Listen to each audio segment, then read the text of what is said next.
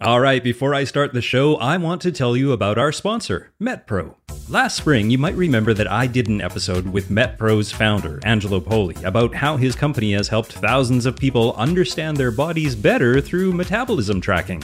Well, MetPro just launched a brand new tool that lets you see the same science and tailored strategy that their experts use. So you can start tracking, analyzing, and learning what your metabolism responds to best. Now, my listeners get up to 1 month for free when you sign up, so head to metpro.co/getfitguy to learn more.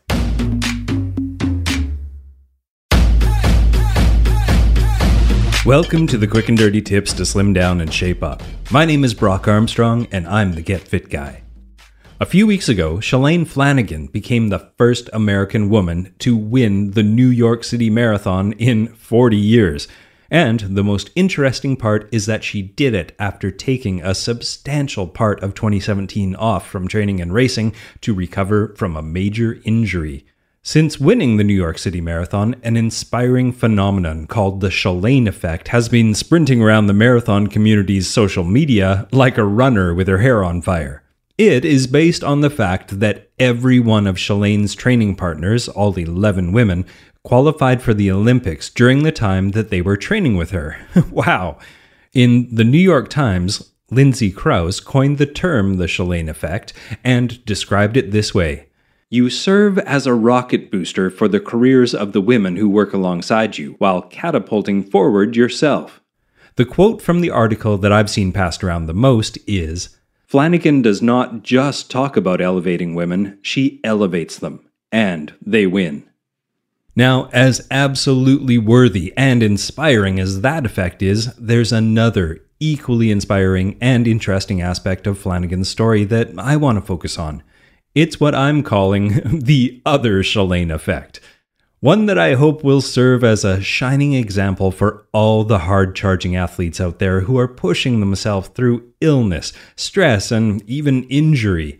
This other Shalane effect is the one that shows us that you can take 10 weeks off of training and still come out on top. Way on top. Now, Flanagan's 10 weeks off came after she suffered a severe lower back injury, which was her first major injury since she turned pro in 2004. To say the injury was severe would be an understatement. It was an actual break in her iliac crest, which is the largest of the 3 bones that merge to form the os coxa, or the hip bone. The break was likely caused by logging too many miles on the treadmill or on some snow-covered, slippery Portland, Oregon terrain. And if you're wondering how many is too many, well, Shalane has been known to run upwards of 130 miles per week during her training season. Like nearly all the serious athletes I've ever known, Shalane found the mental challenge of taking time off for recovery more difficult than the actual physical act of giving her body the rest it needed. Shortly after she dropped out of the Boston Marathon in the spring of 2017, where the injury was first brought to light, Shalane told Runner's World magazine, "It's thrown me for a loop. I've had to reevaluate what's important to me. I still feel a bit lost right now."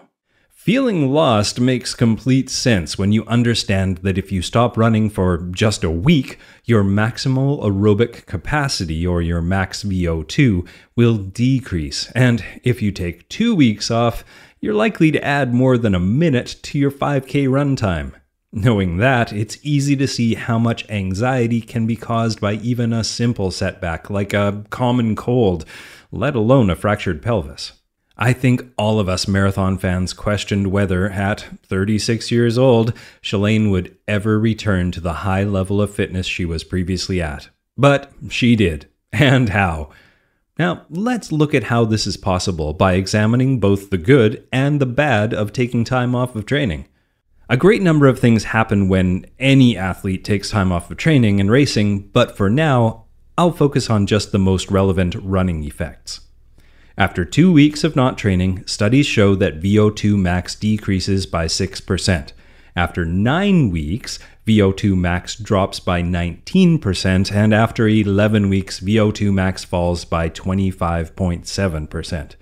Also, the amount of blood pumped by the heart per beat takes a nosedive by 10% after 3 weeks. And your muscles' aerobic enzymes that help produce energy fall by 25% after only 3 weeks. Okay, but enough of doom and gloom. Some good things also happen during time off of training. First one is your muscles and your tendons and bones get some time to recover fully and heal completely. You also repair those tiny tears in the tissue all over your body, often in places you don't even know were involved in your sport, resulting in a more injury-resistant you. Your mind also restores its enthusiasm for your sport and increases your desire and your ability to train effectively.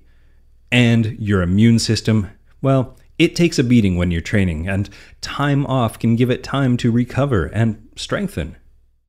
Now, right before the New York City Marathon, Shalane told USA Today, "My body clearly needed it. And in those 10 weeks, I got to explore other things in my life that were really rewarding in a variety of ways." Now, I think this is one of the biggest benefits to taking time off of anything that we're passionate about.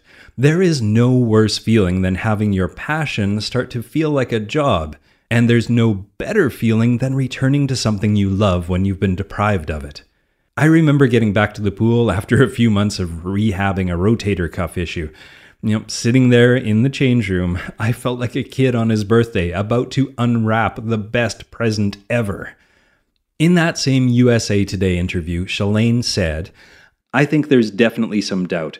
Do I still have what it takes mentally and physically to keep working at this?" Well, I would say that she clearly does. And even if she was lacking in her physical state, remember how her VO2 max would have dropped after 10 weeks, she more than made up for it mentally. And there's a lot of evidence that mental fortitude can play a huge role in athletic performance. A professor at the University of Kent's Center for Sport Studies, Samuel Marcora, has spent years finding surprising links between fatigued brains and low physical performance. Dr. Marcora's initial results actually suggested back in 2009 that what we perceive as physical limitations are often highly correlated to our levels of mental motivation and even more correlated to our state of mental fatigue. Dr. Marcora published a study where 16 cyclists pedaled to exhaustion immediately after they spent 90 minutes either watching an emotionally neutral documentary or performing a demanding cognitive test, which is called the AXCPT test. And you can find links to all of this in the show notes at getfitguy.quickanddirtytips.com and look for episode 366. Now, even though the cognitive test didn't actually tire the cyclists out physically, they still gave up 15% earlier during the pedal session when they were mentally fatigued from the demanding test than they did after watching the neutral documentary. In an ESPN interview right after winning the New York City Marathon, Shalane summed it up nicely in a response to a question about taking all that time off before the race. What she said was, "It was 100% a blessing. I needed that rest, and I never would have given it to myself otherwise. I have felt so much better, which makes it so much more fun to train when you feel good. I hadn't realized how tired I was. I had dug myself a hole. When you're trying to chase these goals, it's easy to think you're just not working hard enough. You're not getting the win, and you're not doing your job. The reality was, I was probably overworking and underestimating my own talent." Dr. Marcora would likely explain what Shalane said with the psychobiological model of fatigue. And this model frames exercise limitations as a fine balance between motivation and perceived effort. He says that we often stop performing at our peak, not simply because our muscles are pooped out, but because the amount of effort that it would take for us to keep pushing is perceived, at least in the moment, as being greater than the reward might be for all that suffering. Which basically means that your tired brain and your tired muscles can equally make you feel like quitting. Or, in Shalane's case, make her underestimate her own talent. A thought which we all know does not lead to a champion's mindset. Now, there's another researcher named Timothy Noakes who theorizes about there being a central governor that holds us back from either hurting ourselves or achieving greatness. And he uses Muhammad Ali's words to illustrate his point. The quote is, "The fight is often won or lost far away from witnesses, behind the lines, in the gym, out there on the road, long before I dance under the lights." According to the Noakes model, the athlete who wins the competition is the one whose imagined symptoms of fatigue interfere the least with their actual performance. Now I'm going to say that again.